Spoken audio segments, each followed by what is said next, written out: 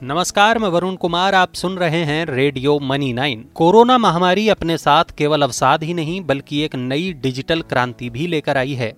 इसने school college से लेकर दफ्तर तक सभी को ऑनलाइन बना दिया है। इतना ही नहीं, शेयर बाजार में निवेशकों की एक नई फौज भी खड़ी हो गई है। ये फौज अपना पैसा स्टॉक मार्केट में लगाने के लिए एकदम नए हथियार का इस्तेमाल कर रही है और ये हथियार है मोबाइल फोन। बीएसई पर कैश मार्केट में होने वाले कुल कारोबार में मोबाइल फोन की हिस्सेदारी पिछले 2 सालों में लगभग 3 गुना बढ़ गई है।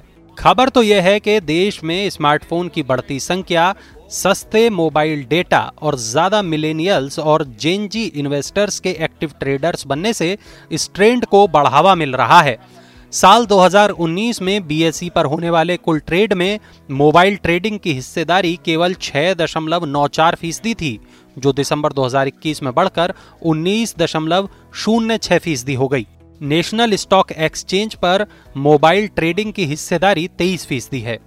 एक अनुमान के मुताबिक बीएसई और एनएसई पर हर दिन का कैश मार्केट टर्नओवर लगभग 60,000 करोड़ रुपए है। बाजार के जानकारों का मानना है कि जैसे जैसे इक्विटी मार्केट में युवा पीढ़ी प्रवेश करेगी, मोबाइल ट्रेडिंग की हिस्सेदारी भी और बढ़ेगी।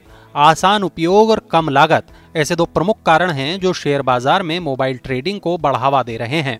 डीमैट अकाउंट खोलना पहले की तुलना में बहुत आसान है। आधार कार्ड की मदद से 10 मिनट में आप घर बैठे डीमैट अकाउंट खोल सकते हैं। कोरोना महामारी की वजह से ऑफिस में स्टाफ की कमी के बाद डीलर्स के जरिए होने वाला पूरा ट्रेड मोबाइल फोन पर शिफ्ट हो गया।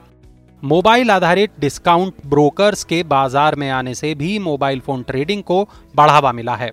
मोबाइल ट्रेडिंग ने ब्रोकर्स को कॉस्ट कम करने में भी मदद की है। ये पहले के मुकाबले आधी रह गई है। इसका फायदा निवेशकों को भी कम ब्रोकरेज के रूप में मिल रहा है।